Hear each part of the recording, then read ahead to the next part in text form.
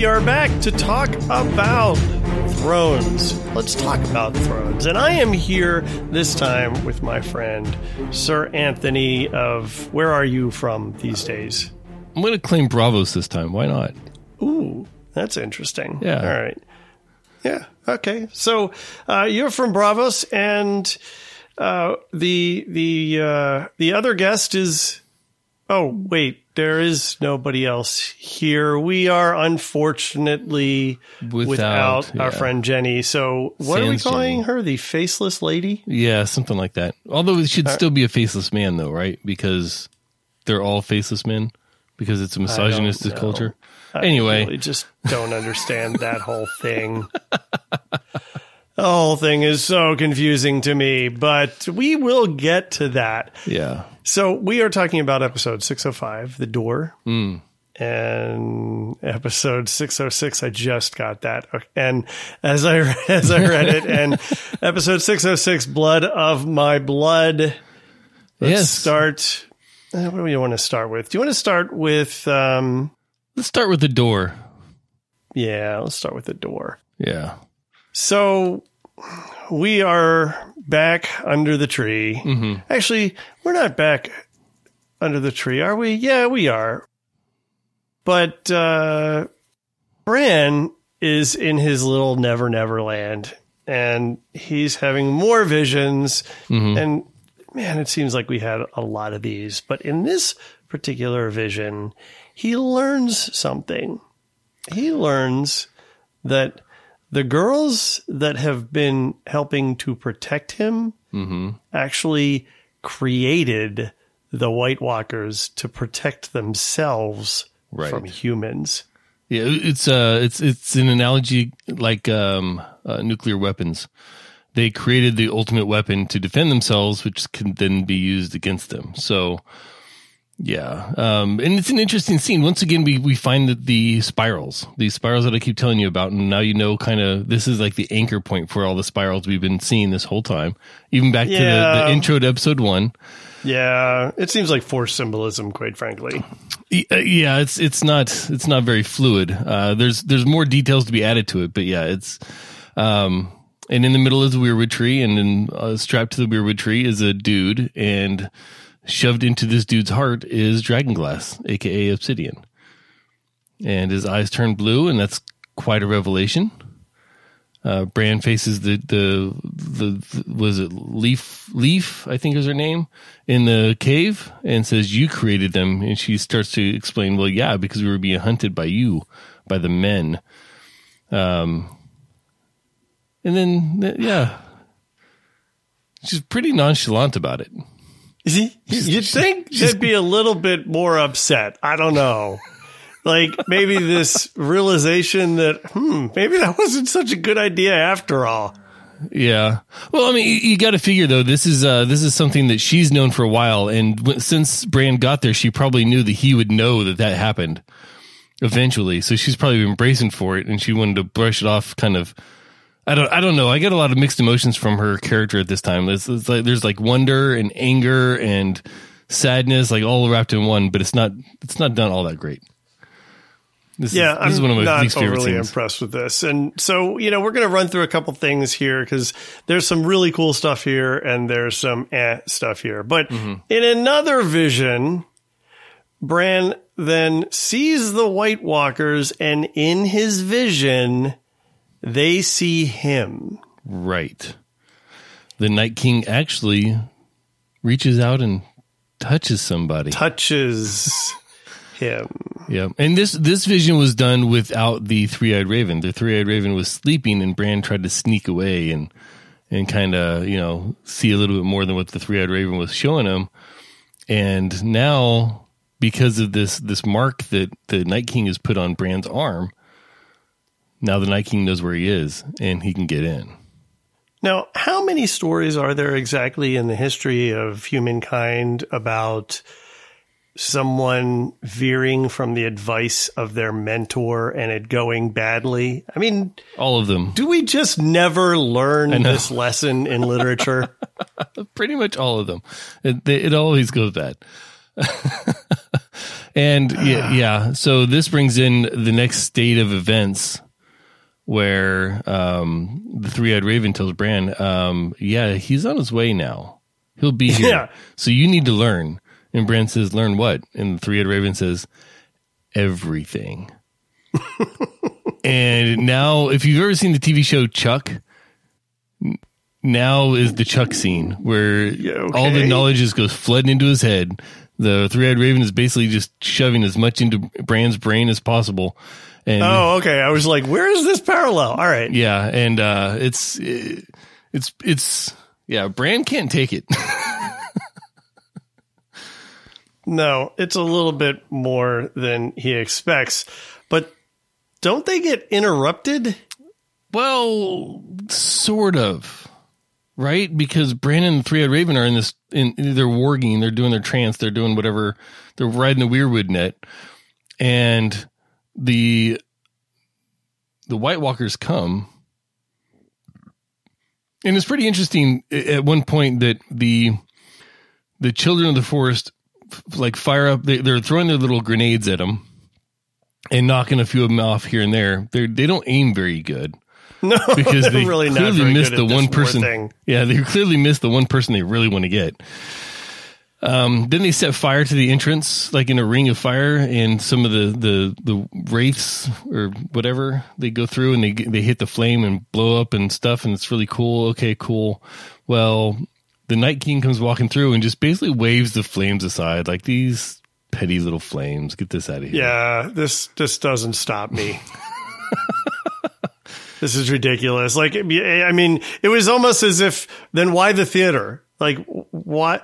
Well, what's interesting is that the others were still holding back at this point, right? Yeah.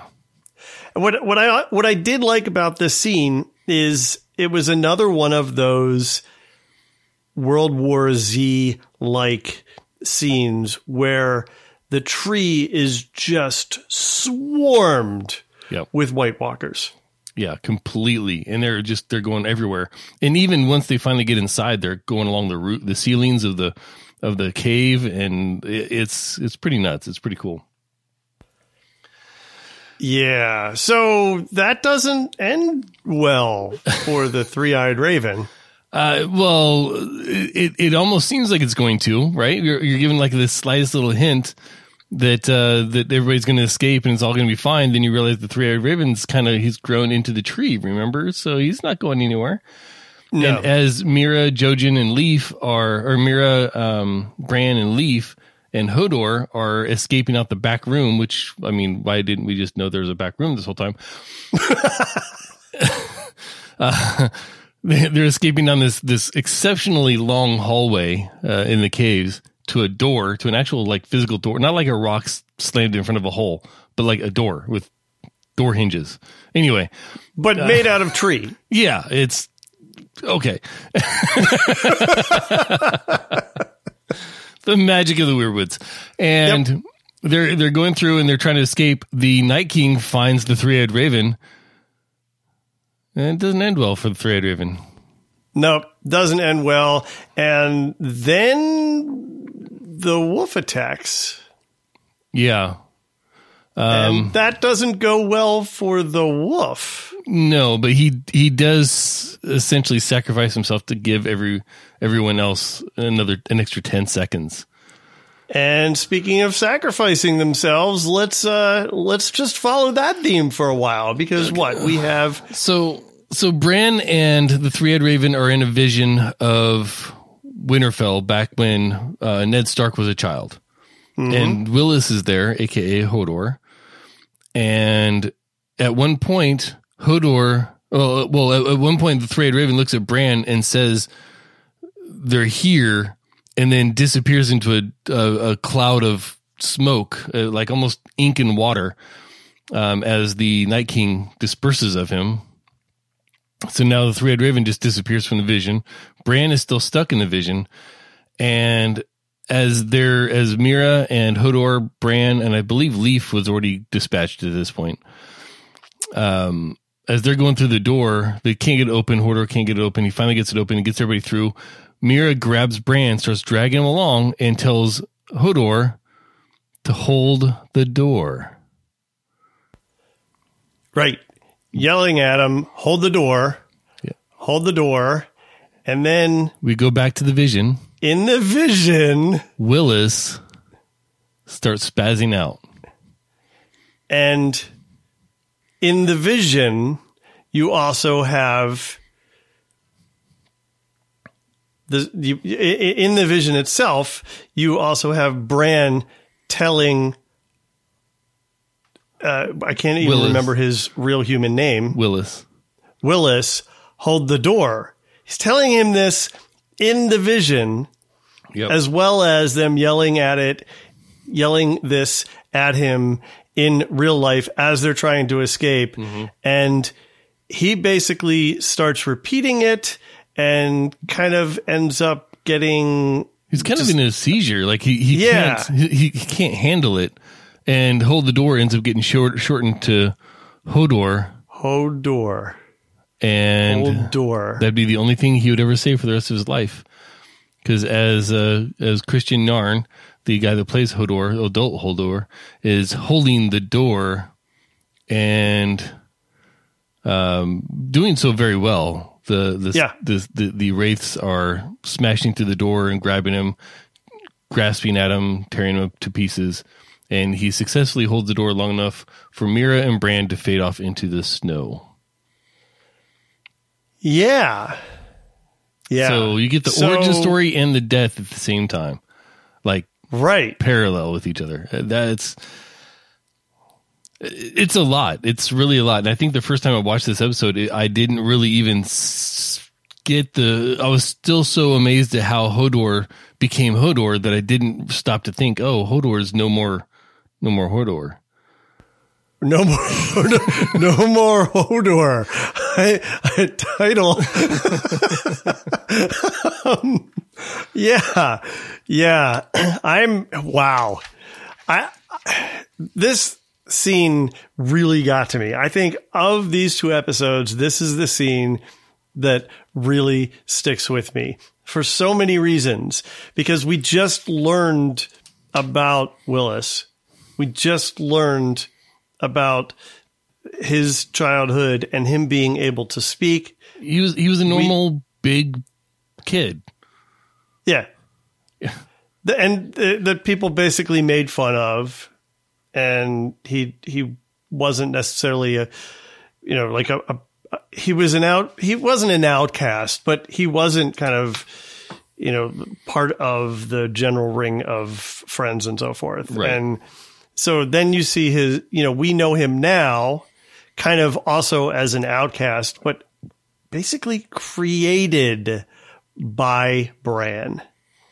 Yes. And that's a very interesting issue when you come to the time parallax. Like, how do things in the future affect things in the past at the same time that the future is happening in different, like it gets kind of crazy, and it's a paradox. It's a classic time paradox. And there are many stories that try to veer away from that because it's unexplainable. Yeah. And here they just eat it. They just go full force into it and smash it in your face, and it's done spectacularly. As many problems as I have with this, the cave structure and Leaf's portrayal of emotion, I still think that this scene in total is just amazing. It's really, really done well. That absolutely is. And this is, in fact, what they use to end the episode, The Door. Mm-hmm. So that's not the end of their story, though, of course, because in 606, they're continuing to try to escape. Yes. And it's not looking good for them. No, Bran is still stuck in visions. He's still out in the foggy-eyed world. And Mira is just dragging him as hard as she can, and she's losing it. She's losing strength. She's losing willpower. It's cold. Yeah. They're about to give up, or she seems like she's about to give up anyway. Mm-hmm. And Bran wakes up, and then some random cloaked person on horseback comes and protects them from the walkers. Yes. That is how it is portrayed at the beginning. Right. Yeah, he just rides in and just starts kicking ass and gets them to safety. And no one knows who he is until later. Until the end of the episode, where we learn that the savior was his uncle. Benjen Stark, the first ranger, the one that went missing that caused Jon to want to go north of the wall to go find him and all the things. And he relays a story of being caught by the White Walkers, and the Children of the Forest saved him the same way they the same way they created the first White Walker, with Dragon Glass in the heart, which puts Benjen Stark in this kind of pseudo. Is he alive? Is he like, is becoming the Night King a transformative thing that takes time? And he's in the middle of it. Yeah. Or is he like, weird. is he like 2.0? Like they've fixed the process? What's going on? So we just don't know. Nope. Nope. It was a great callback to season 1 though, because last time we saw Benjen Stark was episode 1 or 2 of the first season. So of course I don't remember him at all. Right. And that's kind of that's probably how it's going to be in the books too, is because he's been gone for so long. However, in the books they've mentioned him several times in the meantime. So the smaller conversations that they'll have in the books that they don't have in the TV show, Jon will mention my Uncle Benjen and this and that. So it kind of keeps it a little more fresh in your mind. Yep. Yep. Thus ends the longest and probably most significant story of these 2 episodes together. Well, clearly the most significant because of the visions that Bran was having and the definition of Hodor. But yeah. Right. But we have a lot of other random stuff going on, and we'll kind of run through that. I want to start with Arya, just to kind of get that out of the way. Mm-hmm. So a girl is still getting beaten by a bully. That not inaccurate. She's playing the game of faces in Bravos, where basically she has to lie. She has to learn to defend herself using an uncomfortable weapon. She's still getting beat by the Waif, which is this name that Arya gives her in the books. The Waif. Okay. So she is tasked with killing another person. Yes, this is another of her trials. And in an interesting twist, we learn that she's actually tasked with killing the woman who is playing Cersei in a play about her life and her father's fate. Yes. It's about the Civil War in Westeros, and her father plays a central role, and Arya she cannot hide her disgust at certain things, and she's genuinely laughing at other points. But when it comes to the betrayal, the portrayal of her father, and Joffrey and Cersei, man, she can't. She's not happy with it. So she's supposed to kill this lead actress lady that's playing Cersei. And she gets to know them a little bit by hanging out and learning about her victim. And she basically finds out, well, I know who's trying to kill her. It's this younger actress that's jealous of her. Huh. Isn't that an interesting twist? Also, for some unknown reason, we have a really, frankly, totally unnecessary and gratuitous close-up penis on camera, and I just don't understand what the point of that was. Yeah, penis plus. So. Were the pluses the 2 warts that he had that they were talking about? Like, come on, really? We're talking about penal warts? Yeah, I was referring to the to plus being the code for increase by 1. But yes. Yeah, this is and I mean, for the same thing, they have just random boobs flying through this episode too. It's like they were like, well, we've been square for too long. Maybe, I don't know. I mean, they're backstage and people are changing, obviously. Yeah. But it just seems like so out of nowhere and for just absolutely no good reason. Yeah. But in any event, this story continues, and she goes back at some point and sees more of the players and actually kind of gets to, like you said, gets to know them a little bit, goes and plants poison in the goblet that the woman playing Cersei would be drinking from, and then at the last minute knocks it away from her. Yep. And I think this is when she realizes, like, is she fair? Is she just? Is this how the world works? She's kind of questioning all those things. And as she knocks the glass away, who's there to witness this but the waif? Of course. Of course. So Arya wisely, I believe, runs and grabs Needle. Yes. Not so much just a girl with no name anymore. Yeah, it kind of is. I mean, this is why they have trials, right? This is why they have tests. Mm-hmm. And if you can't pass it, well, you have a price to pay. And that's what Jaqen Hagar tells the waif, go find Arya. Either he tells Arya that either way, after this trial, a face will be added to the wall. Meaning either Arya's face or the actress's face. And well, Arya tries to choose neither, and that's not gonna go very well with the House of Black and White. Well, right, but she chooses that, I believe, because she knows that she is now in trouble, and so she's going to need to be able to defend herself. Yep. But we'll have to tune in later on that, because that's the last of what we hear of there. Yeah.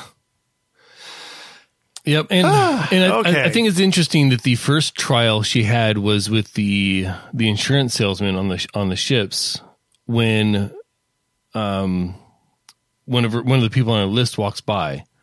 So that's a trial of her new life versus her old life, and she chose her old life. And then in this one, the actress happens to be a woman playing Cersei, which causes Arya to see this play several times. Which, again, it's her new life or her old life. And she, once again, chooses her old life. Mm-hmm. So. Making this whole House of Black and White diversion seem more and more annoying, quite frankly. Because it's starting to seem more and more irrelevant in the longer story arc, but we'll have to see. It does pay off, so at least have hold a little bit of faith. All right. I will. That's fine. Okay, so let's go to the Ironlands. Okay. Because this is short. It is. Basically, when we were last there, we saw that Euron had killed Balon. I could never remember his name. Yeah. I always just called him Yara and Theon's obnoxious father. Well, Euron is his younger brother. Right? Yeah, his younger brother. Right. He's returned. He throws Balon off the rope bridge, and here we are. So now it is time to basically claim the throne.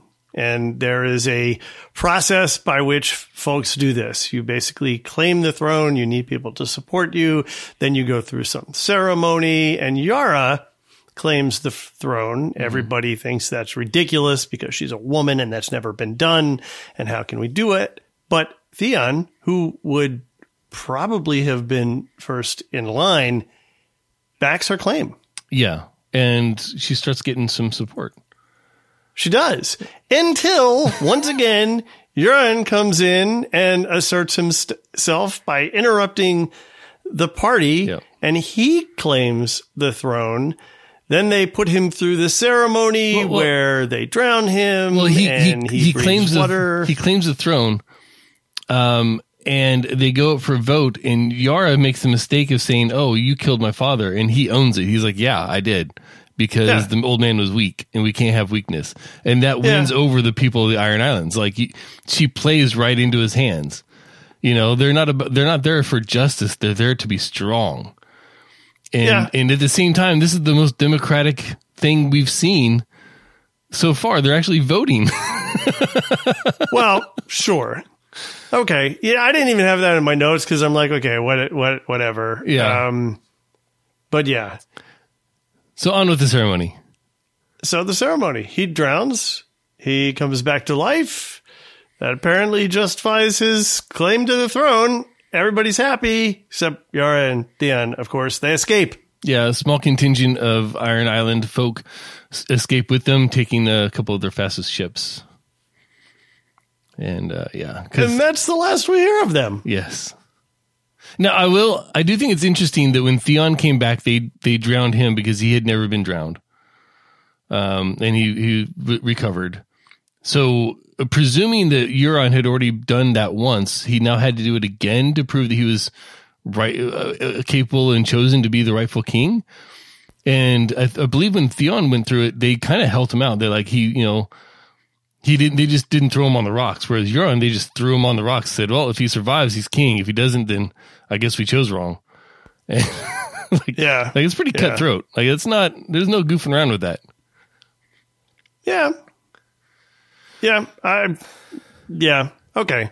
I'm trying to figure out the relevance of their story at all. Frankly, Theon's the only one that has had any real consequence in the story thus far. Mm-hmm. So I'm, just wondering where this is going to go eventually. But that's it. That's all that we hear of them. So how about if we go up to Castle Black? Because not much is really going on there. And then as an offshoot from that, we can talk a little bit about Sam and Gilly. Yeah. So at Castle Black, we have Sansa again, kind of like coming into her own, demonstrating some force and confronting Littlefinger, grilling him about what he knew of Ramsay when he sold her off to him. And all of this is happening in Brienne's witness. And Littlefinger says, well, thank God you weren't harmed. And she exclaims, I am harmed. Yeah. And this is, I think, this is in a rundown, abandoned building-ish in Molestown, which is this, the little town just south of the wall. Right. That's right. They're not at Castle Black now. Right. They've left Castle Black. Because, Peter obviously didn't want to go to Castle Black. Too much hostility there. So he tries to pull Sansa out of it, and he doesn't expect her to bring Brienne. And it's kind of a surprise when she walks in there with Brienne, and Peter's puts him back on his heels. And this is Sansa really claiming her own. This is her growing up into her own. Although she's not there yet, she's definitely much further along than she was before. She's willing to challenge the supposed authority of the people that helped her get where she is. Right. And remember, the last time Brienne was kind of standing up to Littlefinger, Sansa was sitting with Littlefinger. Right. Yep. I believe in the inn at the crossroad of the plots. Yes. The inn at the plot road. Yes. The plot crossroads. Yes. So he's basically there to offer the Knights of the Vale to help take Winterfell, and Sansa says, no, leave me alone. Just go away. If I ever see you again, I'm going to have you killed, kind of thing. Yeah. So they're still on their way, though. They're kind of moving away from Castle Black. But then Jon is really going to kind of take off to get an army. Like they need to go find an army. Yeah, and the idea is if the Umbers and the Karstarks are against them, they're with Ramsay. Then if they unite the rest of the houses and seek help from the Riverlands, where the Tullys have retaken Riverrun, then they will have enough of an army to stand against Ramsay, the Umbers, and the Karstarks. In theory, yes, sure, maybe. I want to see how this goes. I'm just not confident this is going to go all that well. Also, sadly, Jon didn't actually cut his hair. He's just pulled it up into some sort of medieval man bun. Oh, how disappointed you must be. I am, because I'm like, seriously, man buns were a thing there? Yeah, apparently they were. Oh, man. Bad fashion in all times. I just don't understand it. That is pretty much the last we see of them, though. But it probably makes sense after talking about them to jump over to what's been going on with Sam and Gilly. Yes. Sam and Gilly are, I call it, in a box on wheels, kind of just like Varys and Tyrion were previously, a little bit less lavish, but they eventually arrive to meet Sam's mom. Mm-hmm. They have this awkward family dinner, and Gilly basically dresses his family down. Yes, and it's done. So they arrive at Hornhill, and on the way, right before they get there, or Thornhill is Thornhill, I think. Hornhill. No, I was right the first time. See, too many names, Richard. Too many names. Too much names. Right before they arrive, Sam and Gilly have this conversation where Sam is basically saying, well, I haven't told them you're a wildling. I just told them that I met you in the north, and this is my son, and blah, blah, blah, blah, blah. Well, why can't they know that I'm a wildling? Well, because my father hates wildlings, and it kind of gives the premise for this dinner. And then they dress Gilly all up. She looks fabulous, actually, compared to this disheveled look she's had this entire time. And they go to dinner, and she says, yeah, when we were heading down to Castle Black, they're like, wait, down to Castle Black? Where are you from? And that's when things start going wrong. And the mother and sister of Sam storm out. And they're like, this is dumb. And everybody else leaves, and basically he's just sitting there by himself with his father. And yeah, it's just not good. It's not comfortable. And he's basically a big racist. Oh yeah. Oh I thought this was an interesting scene because I frankly thought that she she stood her ground. Mm-hmm. And I liked that. I frankly didn't expect that because that's not a lot of what we see from her. We see her fearful and uncertain and lacking confidence. There's an interesting moment in here where she mentions something about, this is, it's easy to get these words confused. Of course, I didn't know that before I knew how to read. So the other thing that's kind of, I think, an interesting parallel here is that she is becoming more educated. Mm-hmm. And that very well could be, and very likely is, not only just changing her view on the world a little bit, but also perhaps giving her some confidence. Yes. And keep in mind that when the attack started by Sam's father, he was attacking. He started out by degrading Gilly, but then immediately turned over and started degrading and berating Sam. And that's when Gilly really stepped in. That's when Gilly steps in. Yeah. And she's like, this is the man that's done all this for me. I'm not going to stand by and let his family do this to him. And it's a great evolution of the character of Gilly and their relationship. And then towards the end, Sam is prepared to leave because he's told he will leave in the morning. If he's ever seen again, he'll be killed. Gilly will be given a job in the kitchens, and little Sam will be educated and treated rightful as a bastard child of Hornhill. Well, Sam goes to leave. Gilly throws out the whole we were supposed to stay together, and Sam says I can't, so he walks out, and it lasts about 10 seconds. He walks back in, says we're leaving, and Gilly out of all this, she's worried about the dress she's wearing. Like, won't your sister miss it? Like, right? Like, no, it looks better on you anyway. And then they take his father's sword, which is Valyrian steel. I'm sure that will come into play at another time. And off they go. He leaves with Gilly and little Sam. Yeah, and like, deuces, we're out. Peace. We're heading to Old Town. Thanks for the sword and the dress. Thanks for that. Yeah. Interesting. It's the first time I think we've seen anything with any scene with Gilly in it that had any real consequence since at least like a season ago, it seems. Yeah. And this is an important development for Gilly, I feel, as well, because she's going to come up to some things later on that this confidence, this oomph that she's found will actually help her through. So. Okay. Yep.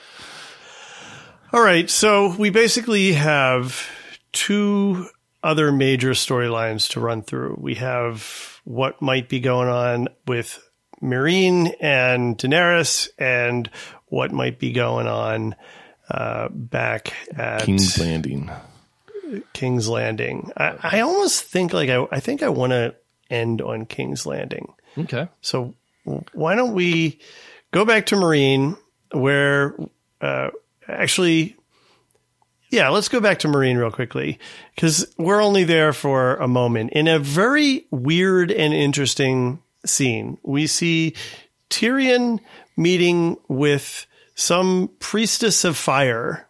Mm-hmm. Her name's Kinvara, and she's the high priestess of the Red Temple of Volantis. Have we ever seen her before? We believe we have, but only briefly, and it was like a throwaway, but I'm not sure. Okay. Yeah, but I did not recognize her at all. She's like the top red. She's like the top red red priestess. She's it. She's the lady. Yeah. Okay. And I didn't really take a whole lot of out of their somewhat contentious conversation. What I did note here is that for the first time ever, I felt like someone, and it was her, managed to shut down Varys in conversation. Yes, because he started doubting her and doubting her God, and she started talking about the day that he was cut and became a eunuch. And she was like, well, I can tell you the words that he said. Would you like to hear the words? And Varys is like, no. Yeah. Very, very interesting conversation. And the only other thing that I took out of the scene was that the chandeliers that are in that throne room with the fire in them and the three tiers and everything, I want them. I want some of them in my home. They're really cool. Maybe not with fire, maybe with normal lights. And that's pretty much it for them. So yeah, the next portion of this story takes place in, I already forgot the name of that place. Ves Dothrak. Very good. Ves Dothrak. All right. And so we have Jorah and Daenerys, and they're trying to figure out their next move. Don't forget Daario. What's that? Don't forget Daario. And Daario. Yeah, Daario, whatever. And Jorah reveals his grayscale to Daenerys, confesses his love to her, and basically commits to leaving them behind, and she will not let him go. Right. This is a scene where she finally starts showing him some actual emotion. He finally confesses that he does love her, that it's not just a mentorship thing, and it really comes down to, I've sent you away and you come back. You betrayed me. I can't keep you. I can't send you away. What am I supposed to do with you? And that's when he shows the grayscale and is like, you have to send me away. I've done what I needed to do. And now I know how this ends. Yep. She's like, nope. She commands him to find the cure wherever it is in the world, to find the cure, get cured, and then return to her. And I forget, what did she compare that to? Finding her or something? As though you were able to find me, or whatever it was that he was able to do. And this is somehow equivalent to that. Yeah, I don't remember it, so it must not have been too impactful. It was just really quite bizarre. So Jorah goes off, and he's off to do his thing. To apparently find a cure, because that's what he's been commanded to do. Right. Now, this is the same thing that Shireen had on her face, but Shireen's not around any longer. Right. So where will Jorah go, do you think? I have absolutely no idea. I have zero idea. Well, maybe not zero idea. I might think that he might go back to where he was infected, where there are lots of these people Stone Men. Try and figure out what's going on. I was hoping you'd have the right answer. Because is that the right answer? No, it is not. Okay. Well, you don't know that he doesn't go there, but I know where he ends up, and it's exactly where I expected him to go. And I was hoping you were on the same train. No, I'm not. No, clearly. Sorry. And listeners, if you think you know where he goes, email us at letstalkaboutthrones@gmail.com. Yeah, that's a good idea. You should do that anyway. So anyway, Dany and Dario go to head back to Meereen with the Khalasar of 100,000.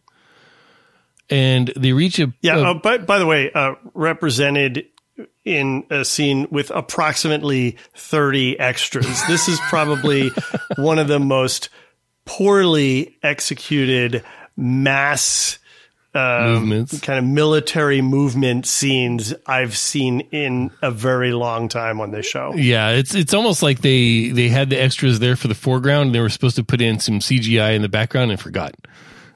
Yeah, because all of the budget for this episode's special effects clearly went to the dragons, which she calls on and then uses them to kind of get everybody moving. Yeah. In particular, Drogon, she goes and climbs on his back. Well, she goes to leave, and she says she'll be back to stay here and wait for her. And Dario is like, okay. And then after some time has passed, he goes to look for her. And as he goes to look for her, you see the ominous shadow of the dragon on the ground. And yeah, pretty soon it comes and lands and looks at everybody. And she's sitting on his back, just chilling. Hey, how's it going? I mean, kind of like any general would right on the back of their animal when they're about to lead into battle, right? I can just see an Air Force general arriving in an F-22, opening the canopy and start yelling at his troops. Like, that's essentially how this felt. And yeah, she says, calls of the past have chosen 3 blood riders to ride with them through all the things that they go through. I'm not a call, so I don't have to follow those rules. I choose all of you as my blood riders. And of course, they all get pumped up. Oh, look, the lady that can't get burnt and rides dragons and has silver hair. She wants all of us to hang out with her. Cool. And that's kind of the end of the episode. Yeah. So, one last storyline, and I want to end on this one. This is the storyline back in King's Landing. In King's Landing, and we have these stupid, annoying religious people, and they have managed to get the upper hand again. So, first off, we have a weird scene with Marjorie in my notes, I say, talking some nonsense to Tommen. Yes, essentially. She's either playing a new game and hasn't got Tommen in on finding his cursor or his little marker on the board, or she is just completely brainwashed by the Sparrow, which we don't know because we haven't seen her except last time she just started talking to the Sparrow for the first time. Right. So that's very, very strange. And I don't even think it's worth talking about anything more there necessarily. But the next thing we know in King's Landing, then Jaime basically has rallied the troops to go and collect Margaery and Loras. Mm-hmm. And they arrive in force, demand Margaery and Loras. But the head Sparrow is a step ahead of them. Yes. And basically brings out King Tommen. So first of all says, sure, Margaery has atoned for her sins and you may have her back. And then brings out King Tommen, who stands, if I remember correctly, hand in hand with the head Sparrow, announcing to the people that the crown and the faith stand together. Yes. And the most beautiful part about this is Tyrell, the old man Tyrell, the head of the house. He looks at Lady Tyrell and is like, "What is happening?" she says, right. "He beat us, you idiot." Yeah. And that's the other thing that makes this just kind of so poignant, if you will, is that they basically had everyone there. Like I don't think Cersei's there, isn't she? No, not in that scene. She's not in that scene? She's okay. Still, yeah, she's still restricted. Remember. She's still restricted to the Red Keep. All right. But they basically, bring everybody there. They're going to get their family back. Yeah. And, it's not going exactly the way they expect. And then Tommen, he strips Jaime of the position in the Kingsguard because, as he says, an attack on the faith is an attack on the crown. Mm-hmm. And more or less banishes him. Yeah. Sends him back to Casterly Rock. Hey, didn't that happen once before?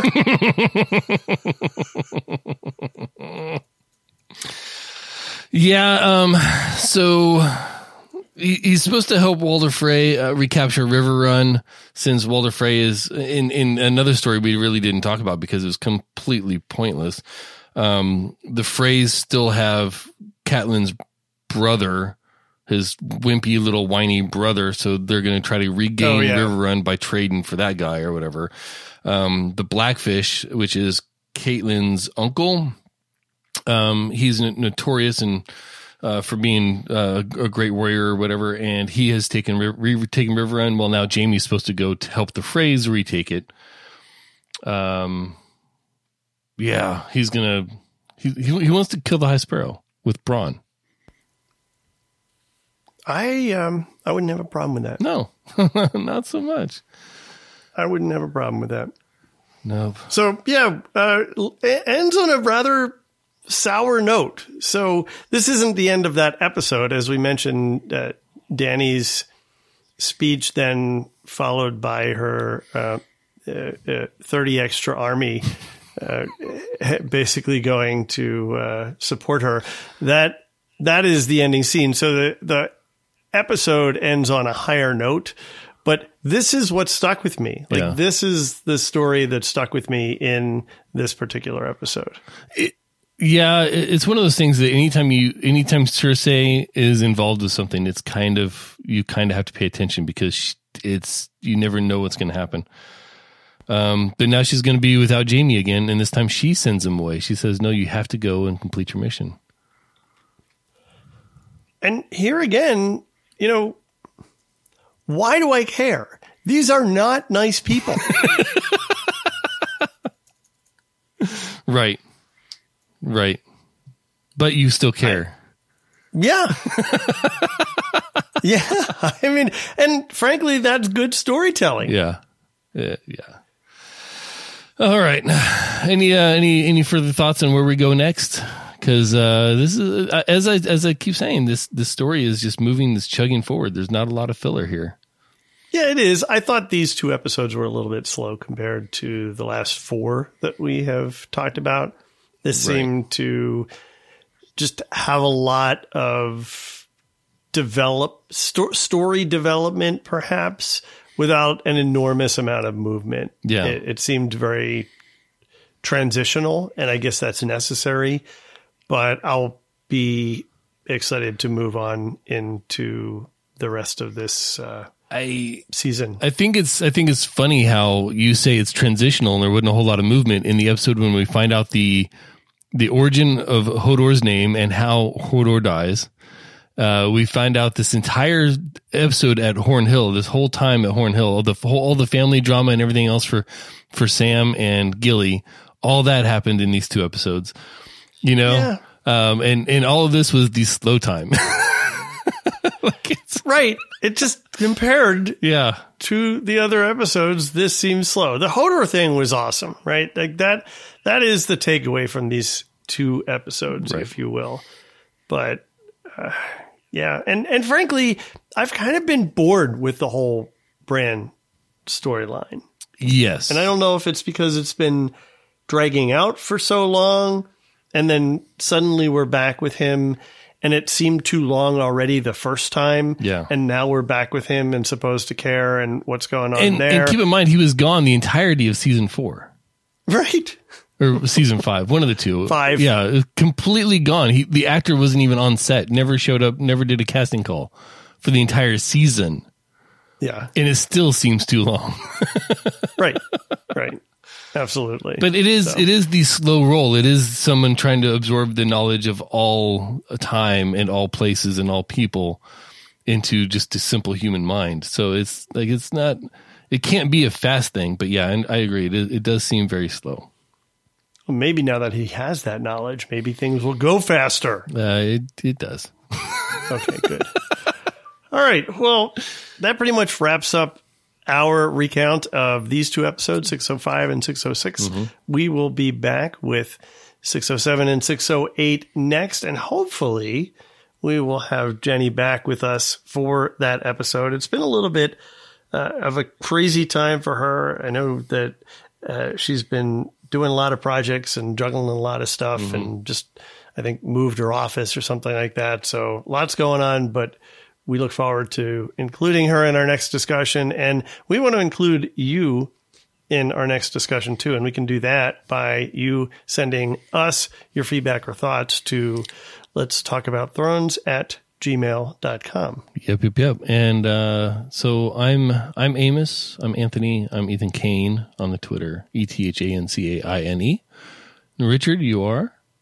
I am Richard Gunther, my actual name on Twitter, and that's RICHARDGUNTHER. What? And that's, I think, all you need to know about me this time. And that's going to do it for this episode of Let's Talk About Thrones.